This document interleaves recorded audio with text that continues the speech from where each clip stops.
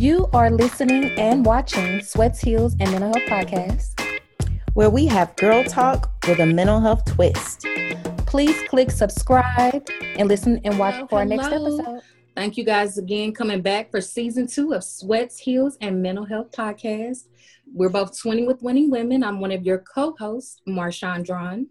And I'm your other co-host, Maria Drawn Bush. And today's topic, we actually are in the cuffing season for season 2. Mm-hmm. We all are too familiar with that. If you're single still, if you're married, you know about it from the past. Don't act like you don't. But today we're going to talk about women orgasming and does it really happen? Yes. So this is so important because, really, a lot of women aren't getting what they need. Is it really happening? For a lot of women, probably not. And just discovering ourselves. But it's a very important subject for marriage, for relationships, for just knowing yourself, knowing what you like, what you don't like. And I think far too often women don't get that orgasm. They don't orgasm off intercourse. So then it's like, how do we find out ways to be pleased while also pleasing our mate? Right. And I think, with this topic, I was doing some research, Marshawn, and the idea is that there are a lot of women, more men than women are having that orgasm through sexual intercourse, and women are not. And I think one of the things that we talk about and I think about is what is going on in the bedroom. What is the partner doing to help this woman reach that climax and have an orgasm? So today we want to invite 2 of these wonderful people, good people, to this episode to talk about it. We have Miss DeAndrea Blaylock Johnson. She is a licensed social worker in the state of Missouri. And then we also have Mr. Dante Alexander Doss. He is a native of Cleveland and currently residing in Nashville. He is a proud father of 2 personally, and he is also writing and working on a book. And I want to invite them both to the show and to tell us a little bit about their background. Thank you guys for being here. Thank you so much for having us. Yes. You all want to give us a little background about yourselves and then your interest in this topic. Sure, I can go. Again, my name is DeAndrea Blaylock Johnson. I'm a licensed clinical social worker in Missouri. I born and raised in St. Louis, and so that's where my practice is from. Murphy Lee said, I'm so St. Louis, ask my tattooist. I don't have any tattoos, so you can ask my chop sueyist, because I do have my own chop suey. All right. But I am St. Louis. But in addition to being a licensed clinical social worker, I am a sexuality and relationship therapist. And so I work specifically with individuals and those in all types of relationships, work toward their own self-identified goals. Although I do work with people who may be experiencing depression or anxiety, most of my practice is devoted to relationship therapy and also helping folks deal with sexual dysfunction of some sort.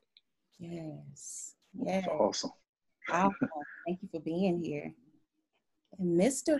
Well, I don't have a professional background like Ms. Johnson does. I guess more so of a personal background, but Maria, you invited me just because I guess of a post that I made on Facebook, and I guess you could say I'm personally passionate about women being satisfied in the bedroom. It's just something that, from talking with friends of mine who are women, and how they're dissatisfied a lot of times, even in marriage for years, and so it's just something that I've always found interesting, and so that's thank you for inviting me here on a personal, I guess you say, more or experiential more than educational. So yes, I'm so excited that you're here with your post, Dante. I really appreciate you being so raw and straightforward and really speaking to the woman's experience and just relationships, period. And tell me a little bit about your book, because I'm excited about that as well.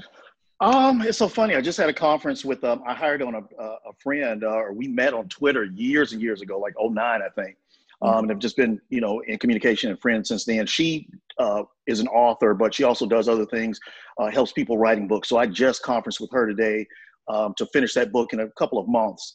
And it's entitled We Need to Talk.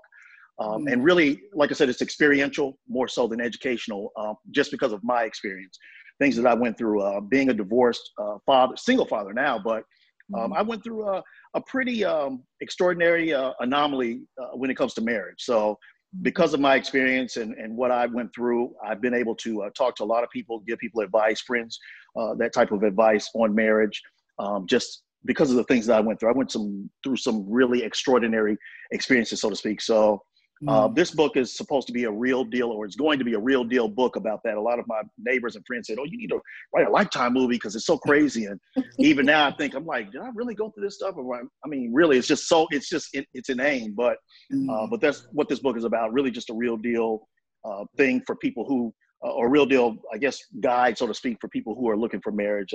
Just to explain to them the mistakes that I made and not to make those mistakes, and just all of that, because I got divorced in 2009.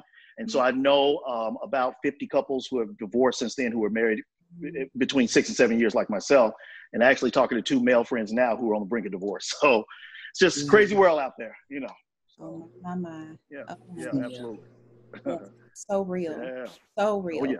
I'm looking forward to reading it. Yes. Well, I appreciate it. Yeah, looking forward to finishing it. Yes, something definitely needed. Oh, Lord. For sure. I'm sure DeAndrea knows that more than anybody. Oh, especially. listen. Oh, man. In you guys' opinion, I mean, and just our experience, our opinion, what is the importance of orgasming? So I have a lot of ideas about orgasm, because I think that orgasms are wonderful things to experience. I think that it can be a great release of energy, of pressure that's built during a sexual experience, whether solo or partnered. Howbeit, I think it's important to not only focus on orgasms, but to allow yourself to enjoy the pleasure and the journey to the orgasm. Yes. There are a lot of people who may have various challenges with achieving orgasm, whether that is a mental block or like a situation or whatever. It could be a physical issue. And so although orgasms are wonderful, and I think they are very important, I think it's also equally important to think about the pleasure and the journey to orgasm, and not just focusing on that one, that one event of release of pressure. Yeah. Well, I agree as well. It's so funny. I was discussing this with a couple of women that I know yesterday, just telling them, and they were like, "Oh, we can't wait to hear the podcast." So I kind of took some notes. That's the one thing about it. I'm the anomaly because I'm a man, I'm a male, you all are women. So I come from a whole totally different world and perspective, I would say. Yeah. But absolutely. But I think, for me, in my perspective, I think that I totally agree with DeAndrea. The thing is that you all, as I told you, I'm kind of raw and candid, so I'll just say it. For me personally, as a man, when I have sex with women, I consider it an experience. I make it an experience. So I agree with DeAndrea in that, not just dealing with that one thing, the end result, but the whole thing that leads up to that. Because I just feel like even with relationships, with marriage, anything else, it's a two-way street, business relationships, anything. And so I really, personally believe that when it comes to sexual encounters, when it comes to the sexual experience, that two-way street has to, it's about equality. It's about making sure that both partners are satisfied in that. And I think that, as we've all agreed and can say, and people, it's a resounding consensus, so to speak, that most of the time it's men, because like I joke with a lot of my friends, especially female, and I say, men can rub up against a telephone pole or a bear, a grizzly bear, they'll be fine, but women, on the other hand, it takes more than that. And I think that goes to a lot of things and, emotions and things of that nature. But I believe that for an experience, like DeAndrea said, you have to, one has to really deal with everything, that whole journey, that whole process to lead to that, not just that one thing. I think that if a person, especially a man, makes that an experience, that just drives, so many other factors and things for the woman when it comes to that experience and that satisfaction. So, yeah.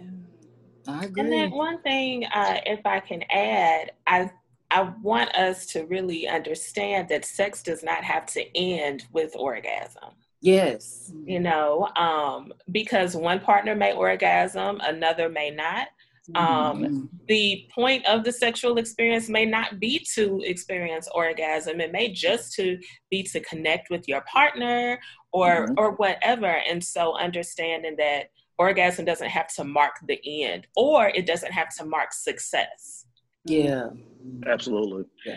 And I'll say this. I said, I think really when it comes to women's, the issue with women and orgasms, the lack thereof, and considering the fact that it's crazy to me, I've talked to women who have never had one from a man, which is just, I mean, grown women. And I'm like, man, that's just, you know, I'm like, life is too short to have bad sex. And then when you as a man, I tell women all the time, or I was talking to a female friend of mine earlier today, and we were talking about this, so to speak. And I said, you know, I believe that when a woman gives her body and gives that experience, that is a gift, and men should treat that as such. So it's just so crazy to me to hear that women have never had one, and they had several partners, and it's just like, what are at this point, I'm kind of ashamed as a man. I'm like, well, what are men out here doing, making us look bad? So. You know, I put, you know, like I said, I just took a couple of notes just to make me think and whatever. But I said, I think that men, for one thing, are inept to women's anatomy and physiology. I talked with one of my friends. She said that a guy she was involved with years ago, read up on the anatomy and the physiology of women. And I said, that's so interesting. I mean, I never did it, but when I thought about it, it's just something I never imagined. So I said, well, that's interesting. You know, he really, as a scholar, wanted to learn. To I guess execute his study well. So I said that's good. But then also I think men are really selfish. A lot of times I've heard stories of how men, you know, they get theirs and they're good and don't care about anything else. And then also the fact that that men can be horrible listeners.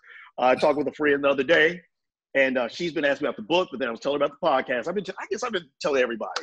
I said, it's just so interesting. You know, you talk to women. I said, as a man, you talk to women about sexual things and stuff and stories, funny stories.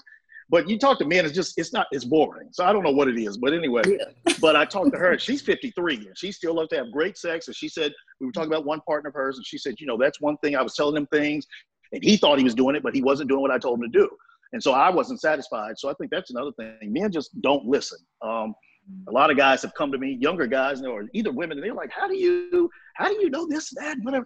And I said, because I believe it's like a course. I said, you study it. And I said, every woman is different, just like every person's different. So I don't believe that men can, you know, that they should treat every woman the same or do the same things. The same thing, you know, what works for one woman doesn't work for the other. So I just really believe that, you know, that as I told them, you know, each one is a different course. You study that course for that. You don't use mathematics, things that you learn in mathematics for history. So I think that's the thing, is that men have to learn to be listeners, to take their time, and to really want to satisfy their partners.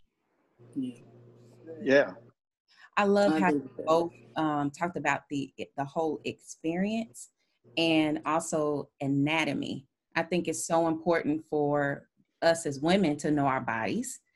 And I believe that starts at a young age, teaching your daughters about their body parts. And then also when you get older, exploring that with your partner, the importance of the clitoris, that it's similar to, it may just look like a little nub, but it's similar to a man's penis. And so knowing the importance of that, you can value it a little bit more.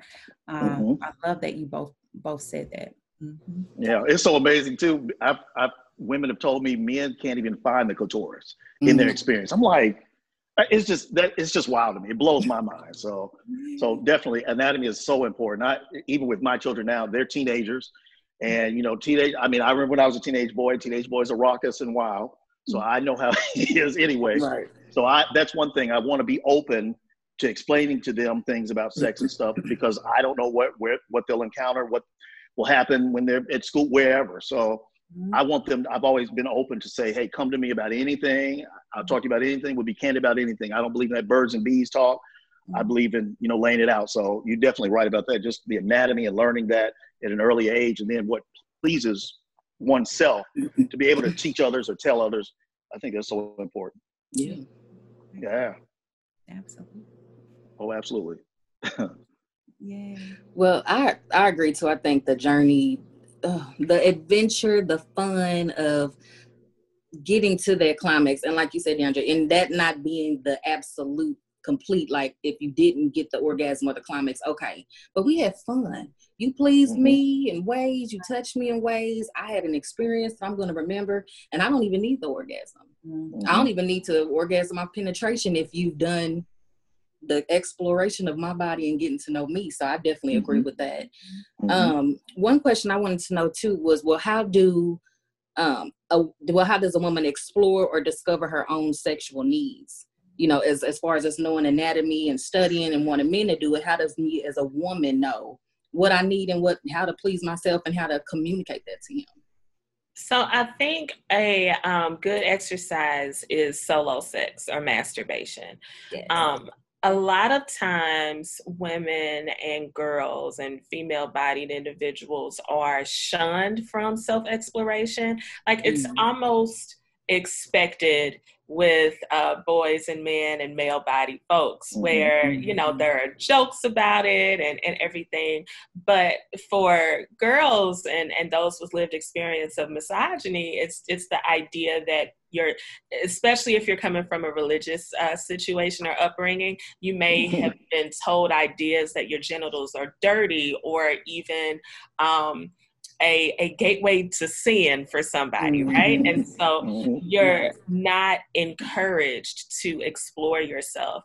I'm thinking about a very popular show that's on Netflix right now, and there is an episode where a woman gets married and she doesn't understand how sex works. She doesn't understand her own body or even how babies are made. Like her mother didn't have this conversation with her, none of her siblings, none of her brothers. Like her brothers know, but she doesn't know. And so she's looking to her husband to kind of teach her about biology and anatomy and all of that. So although this is a period piece, it's set like in the 70s, I don't know, a long time ago. But unfortunately, these same ideas are still perpetuated in the 21st century where people are not given permission to explore themselves, not just to know how to tell a partner how to please them, but just for themselves so that they can understand how their bodies work. In the year of our Lord 2021 on Blue Ivy's internet, and Google is still free. Yes. Okay. We should not have this gap of information. Everyone has a computer in the palm of their hands. However, we still have so many issues of shame and guilt surrounding the self-exploration, specifically of girls and women and female-bodied individuals.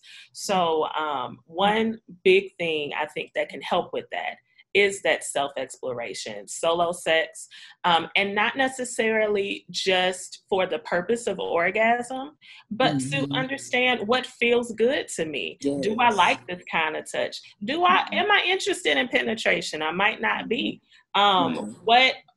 Where is my clitoris? What kind of sensation do I like there? And so, I'm a big supporter of solo sex. Yes. I agree. Same thing.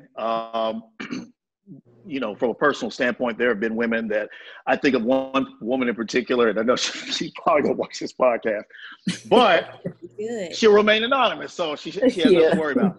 But when we were involved, we were both over 30. I think we're the same age, so I think we were about 31, 32. She's had a child, or she had a child years before that. Had a couple other partners, but she told me, she said, and you know, I'm not gonna lie, I used to be on Twitter and I was wild and I talked about everything. So we met from Twitter and through some house parties. So she knew where my mind was and knew whatever. So and a lot of women thought that or think that I'm advanced, and I may be, I may not, I don't know. You know, I just do what I do. But she told me, she made a disclaimer. She said, I don't know really anything about sex. I don't know whatever. She said, I've had a couple of encounters. It was basic missionary and that was it. I was like, okay.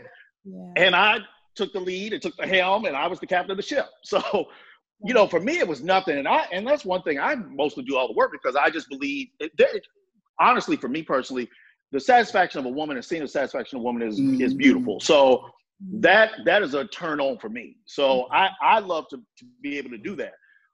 And so for me, it was no problem, but I know a lot of guys, they would, well, you know, you don't know anything. And so I'm just not going to, and to me, it's just, I hate to say it, but I guess you could say it's a missed opportunity.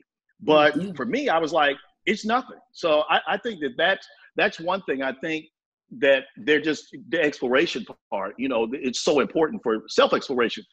And, you know, coming from a guy, you know, I don't preach anymore, but I'm ordained. And so, you know, I've been in church just about all my life or all my life, really. So the religious aspect is so funny how religious or even societal restrictions, like you said, DeAndrea, are placed on people where they're not being able to enjoy themselves. They're not being able to learn themselves. And that's not just sex, that's anything really. Yeah. And I really feel like people don't reach their potential, whether it's sex, whether it's whatever else. So it's just, to me, it's just, I'm people who have gone to church with me or whoever, and they may be spiritual religious, they may disagree with me. It's funny because I just don't see myself relegating to those standards of religion or whatever. I believe that an individual is their life, is their choice to do whatever they want to do it. I just believe people should do what makes them happy. And so, my pastor said, it was funny, we were in a men's conference and he said, you know, it's so funny because he said religious people have for years have put so many restrictions on women. He said he said the funniest part he said was, you know, women can have skirts all the way under their feet and they still got pregnant. So it's like, to me, people are going to have sex. They're going to do whatever. But I think that's where, you know, people had to really just, you know, loose the shackles, so to speak, of religion and religiosity and all that stuff and do what makes them happy. Like you said, if it relieves stress, if it's whatever. And there's I found out, I guess you could say, through a mutual friend. There's a couple that I know been married over a few decades and they don't have exciting sex. Now, exciting sex is relative and subjective, but from what I was told, it's just like unfortunate because the husband wants to explore and do other things, but he really can't because he is in a high position, high visible position. And so he's unable to, and his wife is just really conservative and she looks conservative. It's so funny because a friend knows them and says she looks like a headmaster or whatever you call it at a school. Right. And she does. But it's just like, man, this man wants to do so many things. And, you know, it's so funny to me because I you know, people use freak is a term that's relative and subjective as well. But, you know, I love choking and bondage and flogging and all that stuff. And, you know, and it's like whatever, like Deandra said, whatever makes a person happy or makes them, satisfies them is what they should be able to do and have that freedom. And then especially if you're married and this is the person you want to, you want to be faithful and, you know, to your vows, but it's like, dang, if you're not having sex or doing whatever to be intimate, then, you know, what is the point? At that point, I know that's not an excuse, but that kind of goes to the cheating thing and it goes to other issues because of that. So, I mean, people, I think, you know, financial, they say statistically is one of the biggest issues for divorce, but I believe that, you know, infidelity is a close second. It's always an issue. We see it in TV, we see it in reality shows, see it everywhere. Even saw it in the White House in the 90s. Right. So, you know, so it's like at this point, it's like, why can't people just do what makes them happy and live? That's my thing. And I like amen and I shade to everything, right? And I'm just thinking about a couple of things that you said that sparked some thoughts in my head, specifically the idea that you can't enjoy things. That's it, right? And so when you look at how, and I'll speak specifically from a Christian standpoint, right? When Christianity was being spread and like the foundations of it, the philosophy of the day was asceticism. There's Platonic and Neoplatonic thought. And so it was the idea that in order to get close to God, I have to, or a spirit, I have to separate from the things of my body. I have to separate from the things that that are of this flesh or of this world. And so what's really interesting is that that idea is not intrinsically Christian.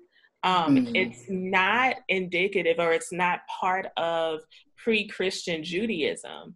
It's the philosophical thought of the day when Christianity was being spread. However, because these are the ones who were recording Christianity, right? They were writing Gospels and all of that. They incorporated these ideas, specifically in Paul's letters. And so most folks are preaching from Paul's letters. And these ideas of asceticism, which aren't from pre-Christian Judaism, right? They're philosophical. But it's so interesting because those ideas continue to permeate the faith, and then also make it really hard for people to have good sex. I think about how a lot of clients that I have, specifically Black women who grew up in the church and want to maintain a relationship with Christianity, but have this issue because they've been told, you know, all their lives, don't have sex, don't have sex. But when you get married, you're supposed to swing from the chandeliers, but you ain't taught me how to anchor the chandelier. You ain't taught me how to stretch right. You know what I'm saying? You know, like, we're not arming our folks with the right information. And I'm not anti-abstinence or anything like that, because like, I think abstaining from sex for a time may be the best choice for you, right? But what I am against is the idea that virginity or the social construct of virginity some kind of way gives you a certain value as a person, and then you try to judge others for that.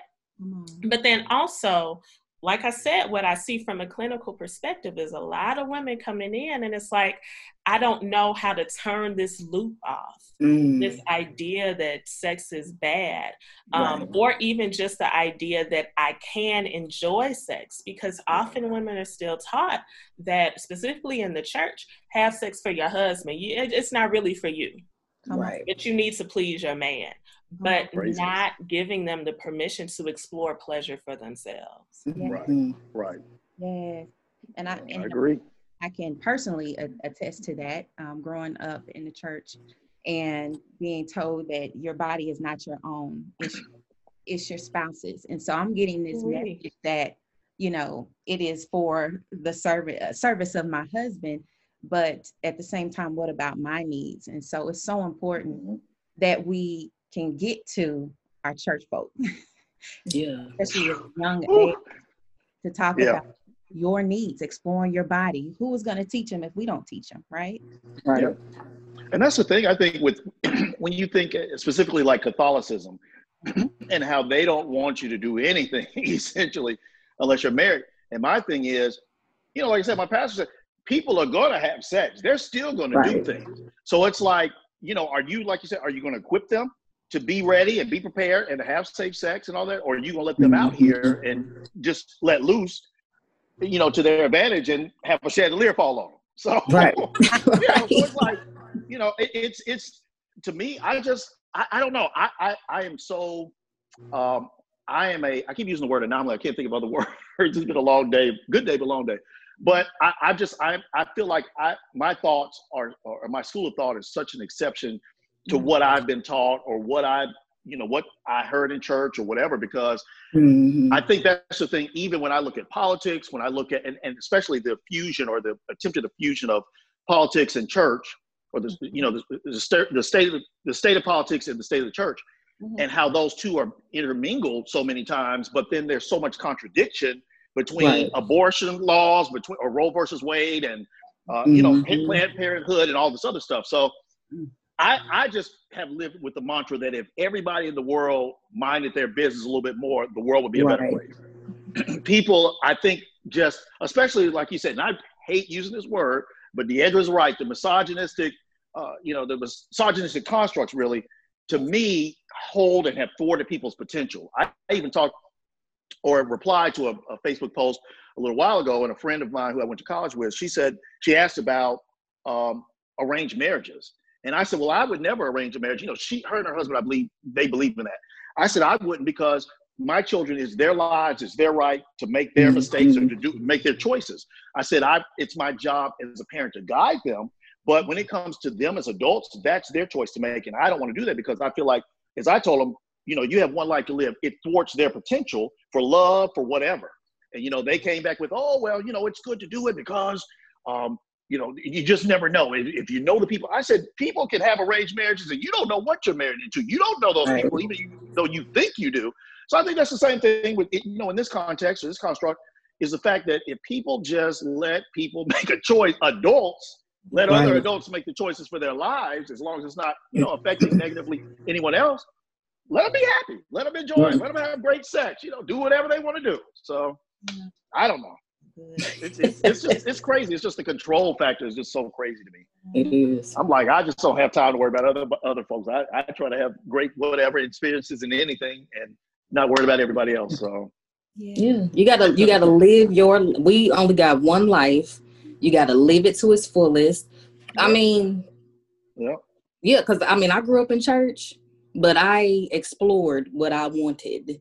I lived my life. I like sex, and I explored my body. Yes, ma'am. Maybe with some couple of partners, and we, you know, I got to know me and what I like and what I want safely. Absolutely. Right. But you know, and I think we as adults, we're adults, and I think religion, and I love God and I love pastors and all that, but I think religion, we are hindering some, you know, like by not teaching that, you know, like the importance of now I'm married, what do I do? Well, we should have been, and not saying we need to be teaching a sex class in church, but it's okay. Why not? That's you know what? Why not? You're right. Why not? Sex is a part of us. God gave us these sensations. Yeah. You know what I'm saying? And we're adults, and it's like, let's be real and let's be adults and let's have fun and let's be safe and let's do this, because it's just time. Life is short, and people are getting cheated on in marriages because they're not getting what they need, or women are going out to find it somewhere else because they don't know how to do the men. So they got to learn this first, but they bring it back to the bedroom. I mean, it's like, just have fun, explore yourself, man, and just don't be shamed about it. You know what I'm saying? So I agree. Yeah. That's my 2 cents. Hey, that's a good 2 cents. Absolutely. And mighty 2 cents. On that note, Marshawn, it's like, Dante and DeAndrea, how do you communicate that to your partner? Like Marshawn was saying, she's been able to explore and she knows what she wants, but you're in this relationship. How do you communicate that to your partner? I think one thing that's really important is to not wait until you're in the situation, right? So whether that is the bedroom, the kitchen, the couch in the living room, don't wait until you're having sex there. But have the conversation outside of an immediate sexual encounter. You know, whether that's a neutral space, but also I think it could be helpful if you kind of have your ideas set out beforehand, so that you can be clear on what it is that you want to communicate, not necessarily accusing your partner of like not wanting to please you or anything like that, but really using I statements, really just focusing in on what the challenges are.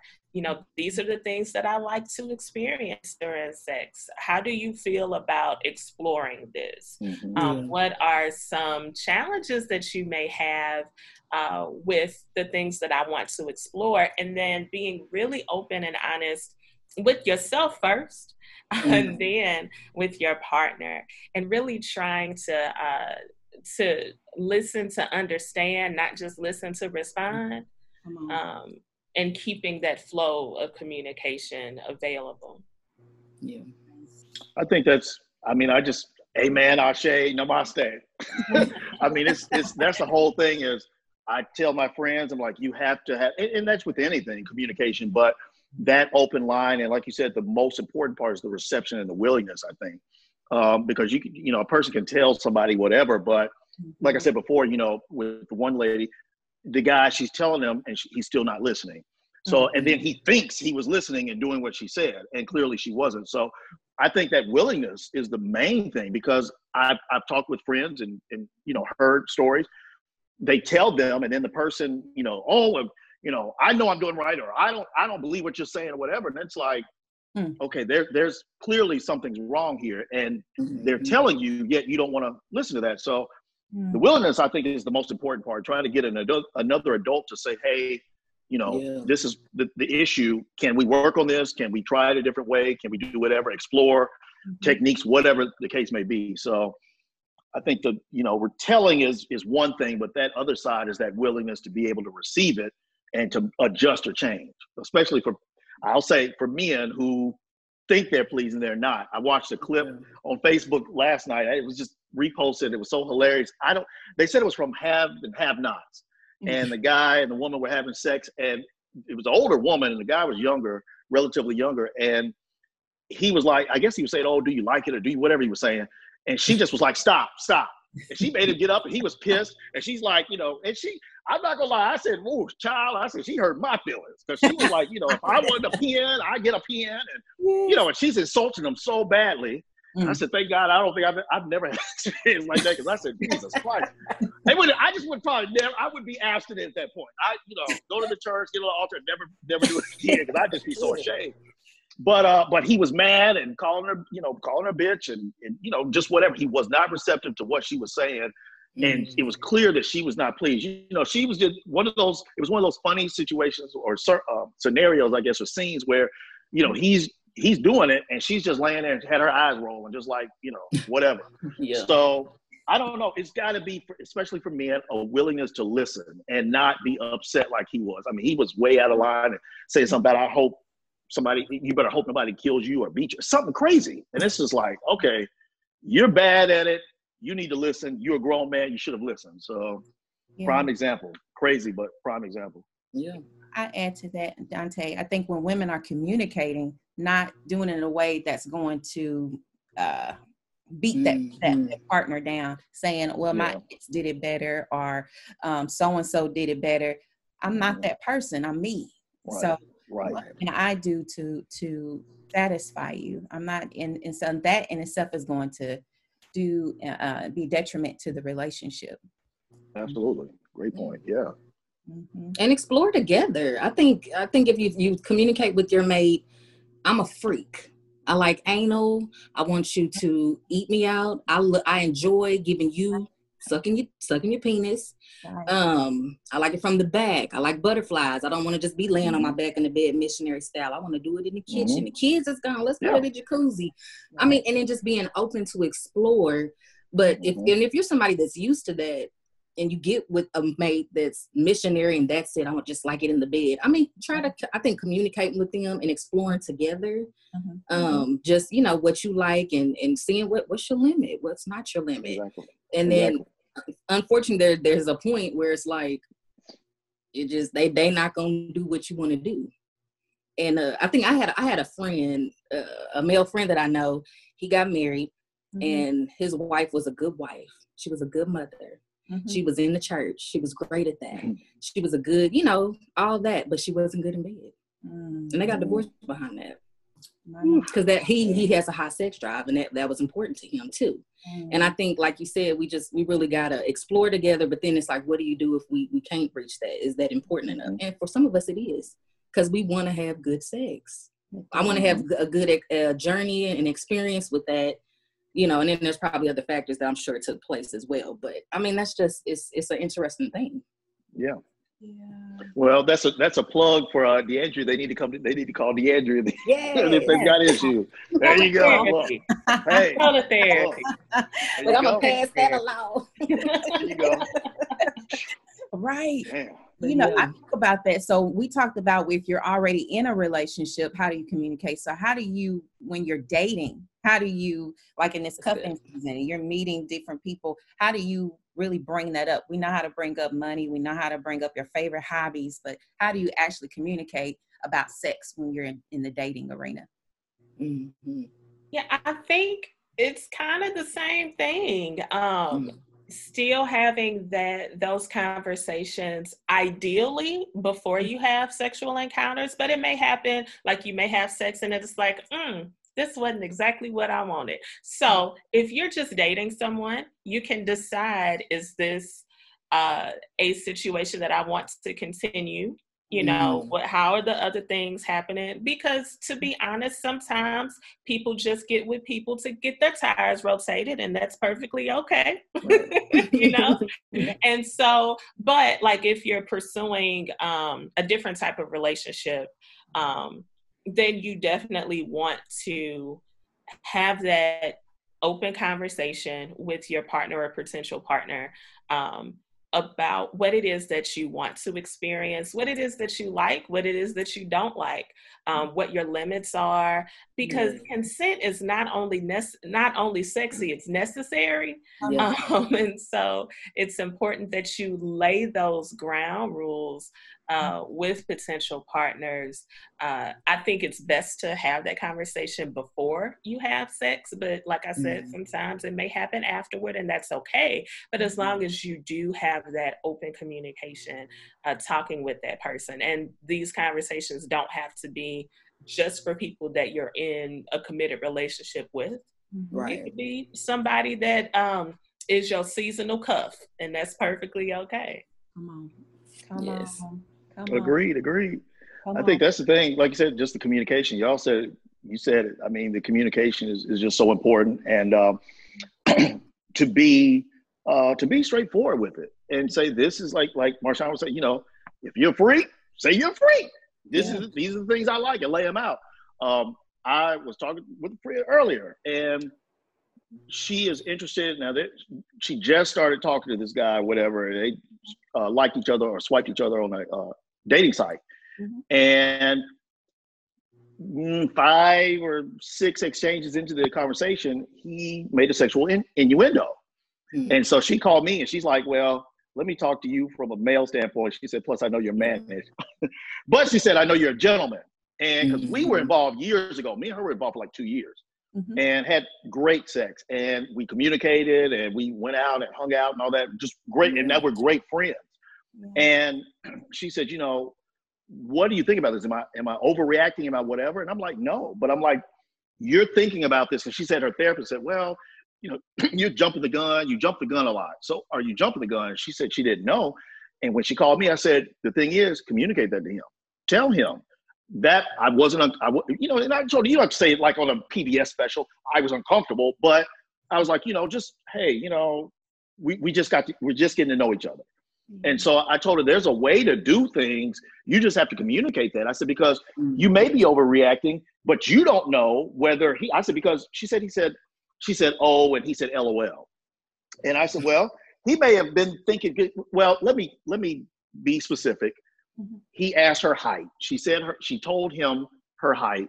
And then he said, I could eat your little ass up. Now he could be saying it like a little old man. You know, a little old man kind of talk like that. That may not mean no harm, and it may be offensive, it may not, depending on the person who's receiving it. But it you know, so he said LOL. I said, well, he might have been joking, and he may not even have meant it that way. He might have just been like, oh, you're cute. You're a little cute thing. I said maybe his choice of words were a little weird. Or for you at least, you know. So I said, that's the thing. Communicate it and tell them, hey, you know, we're just getting to know each other. So let's, you know, or that maybe whatever you want to say. I'm like, just let him know.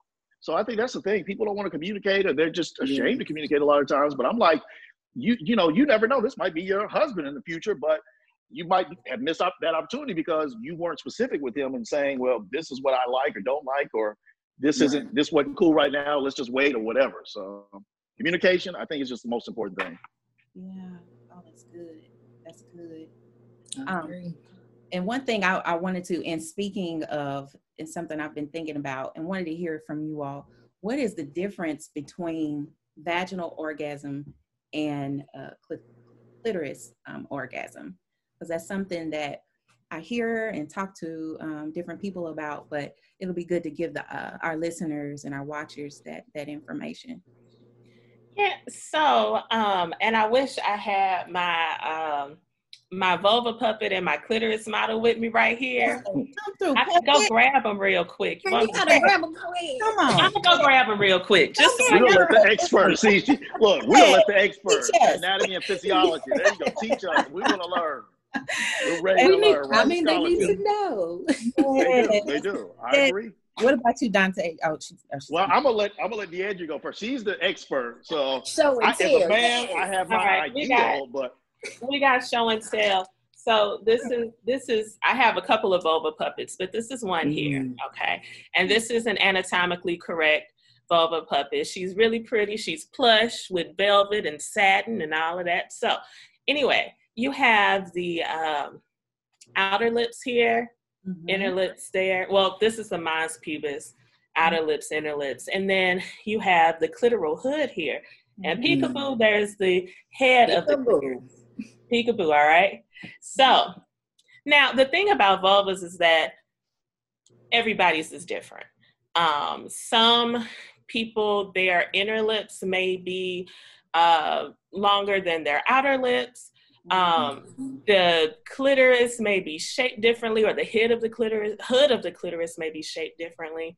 And so not every vulva will look like this, right? But this is just an example.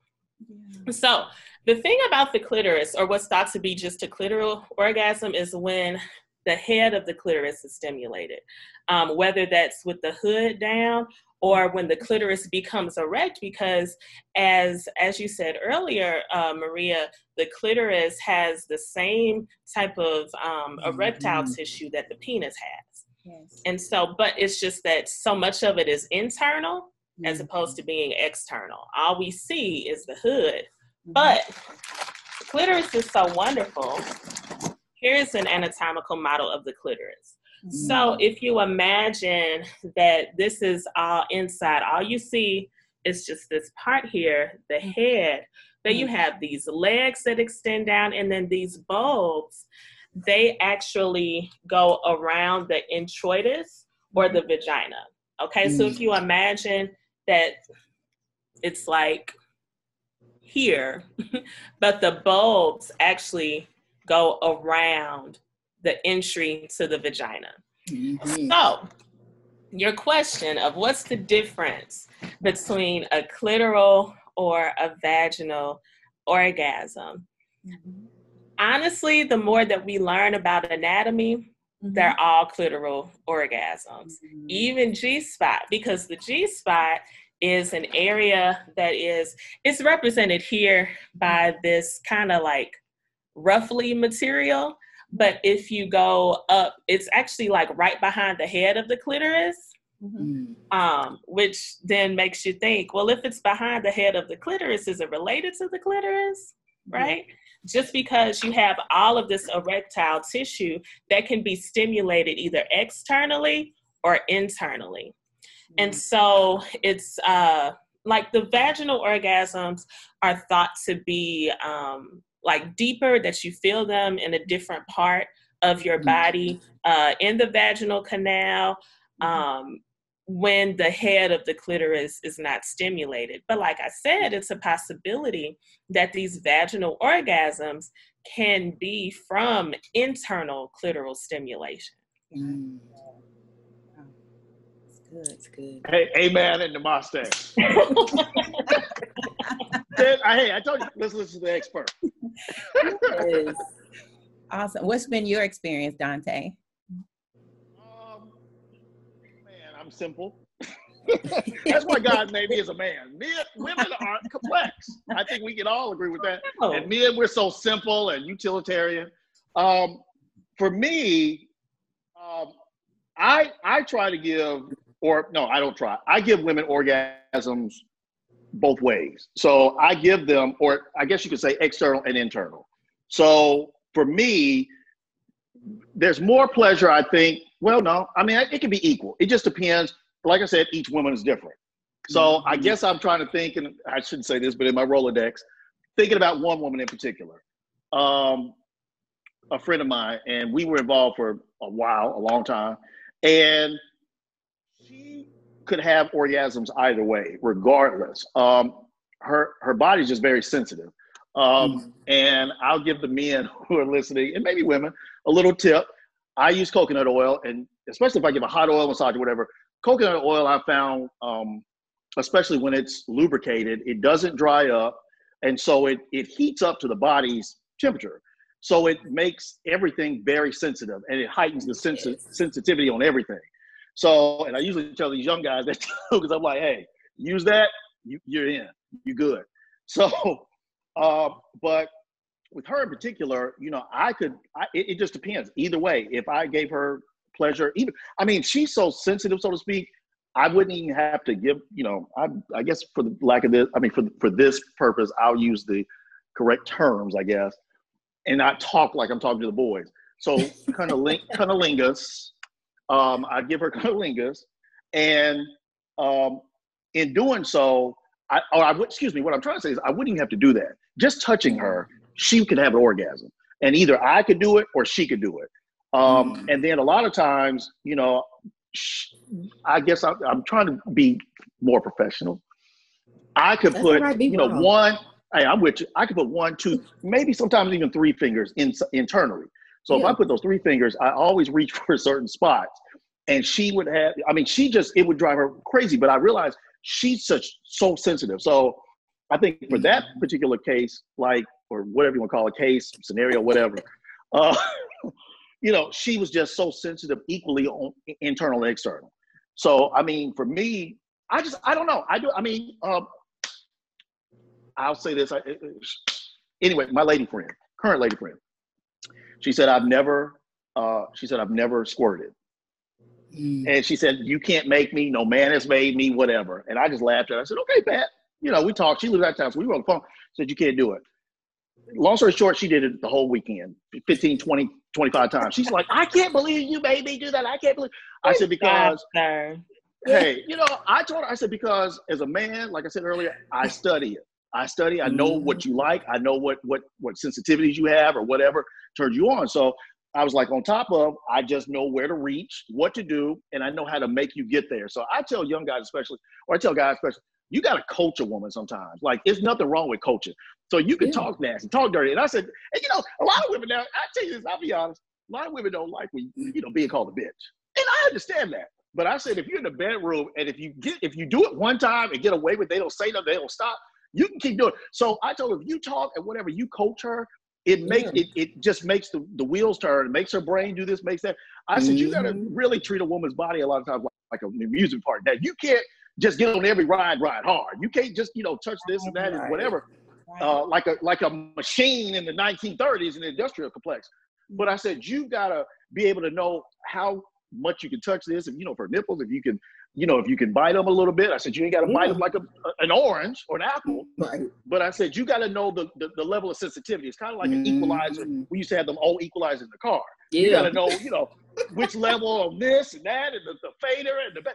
So I was like, it's all about, like I said earlier, men learning women's bodies. Women can know their bodies well, but I'm like, if you're not doing it, or if you bite too hard, you pinch too hard, whatever, you might be out of there. So I think with her, you know, specifically, you know, I know that she, you know, she loves her nipples touched, and there's a certain way that she rubs them, and there's a certain way. So I do the same thing. You know, she, you know, with the squirt, I just knew where to reach, and I explained. And it's so funny. It kind of turned her on again, because she said, "How did you do that?" And I explained to her, and I explained what I feel for, and, you know, if I close my eyes, and it kind of like Ray Charles. I do a Ray Charles. I close my eyes, and I feel, hashtag and I know where to feel. Yeah. Hey, shout out to Ray. You got the right one, baby. You know, so I was like, you know, it's just, hey, you got to know what you're doing. But I'm like, you got to know where to feel, what to feel for, how to open that thing up. You know, this is a term. This is a crazy term in porn, but rosebudding. I said, I know how to make it rosebud, where I'm like, that pressure. She's like, 'cause I feel like I got to pee. I'm like, no, you have to release it. You have to know the pressure and how to release that pressure. And once you do that, and I said, right, and you know, and my mattress, everything was so torn up. But hey, I told her, she said, I can't believe. I'm like, you just got to know. You got to study. You got to know what you're doing. So, I mean, it just depends. I mean, for me, I do equally both.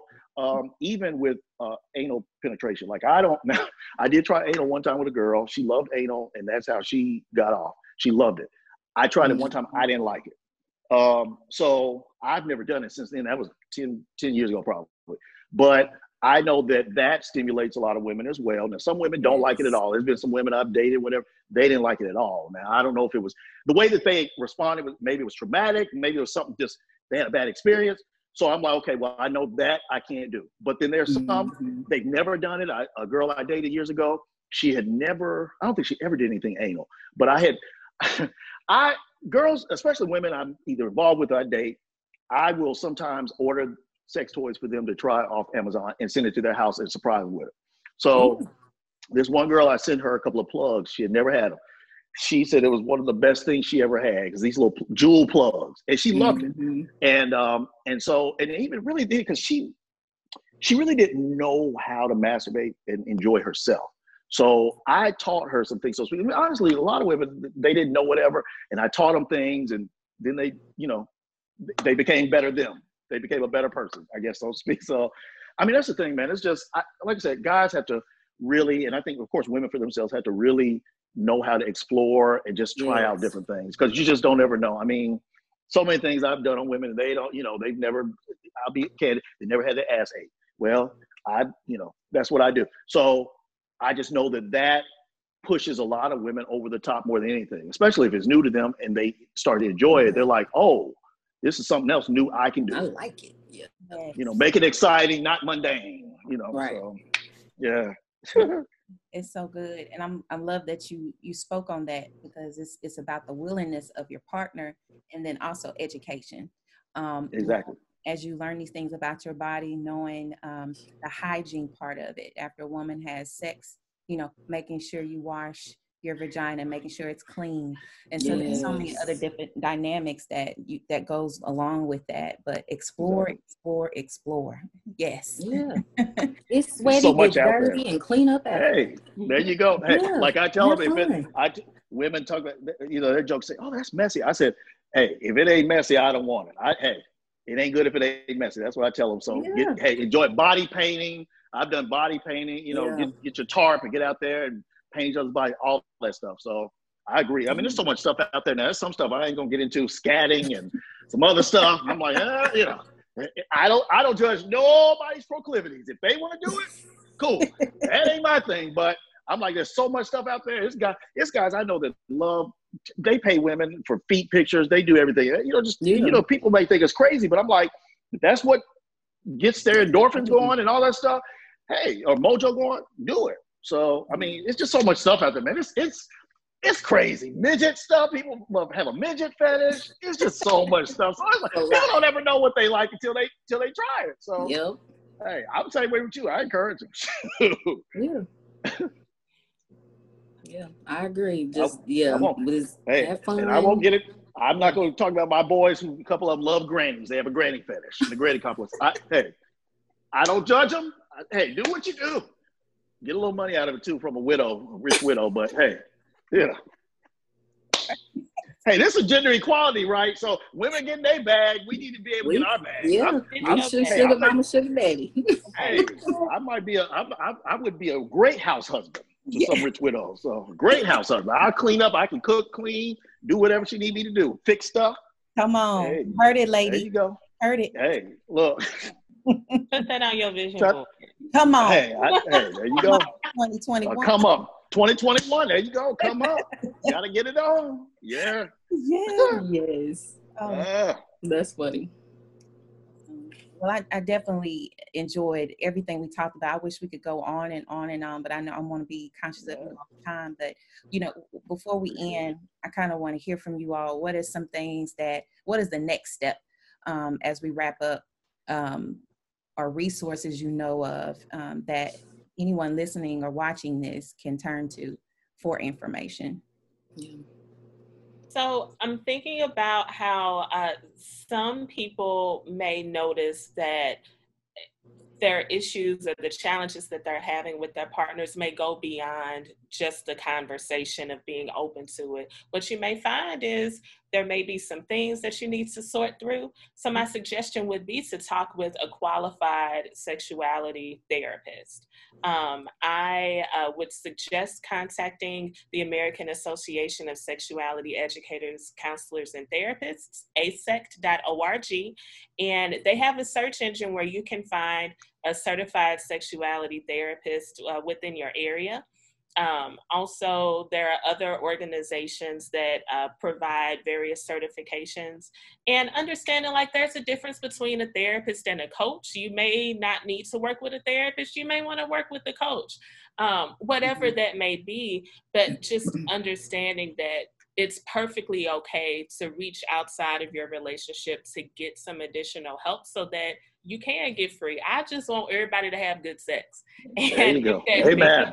Amen. And if that means reaching out to a professional, go on and do that. Yeah.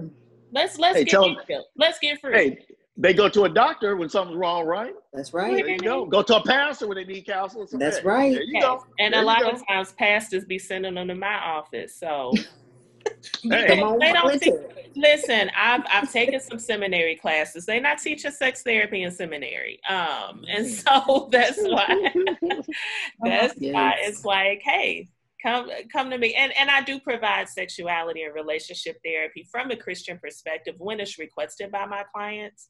But just making sure that you understand it's perfectly okay to reach outside of yourself to get the healing that you need. Yes. Just to reiterate, I agree with you. Just finding somebody who's a professional, who's certified, like you said.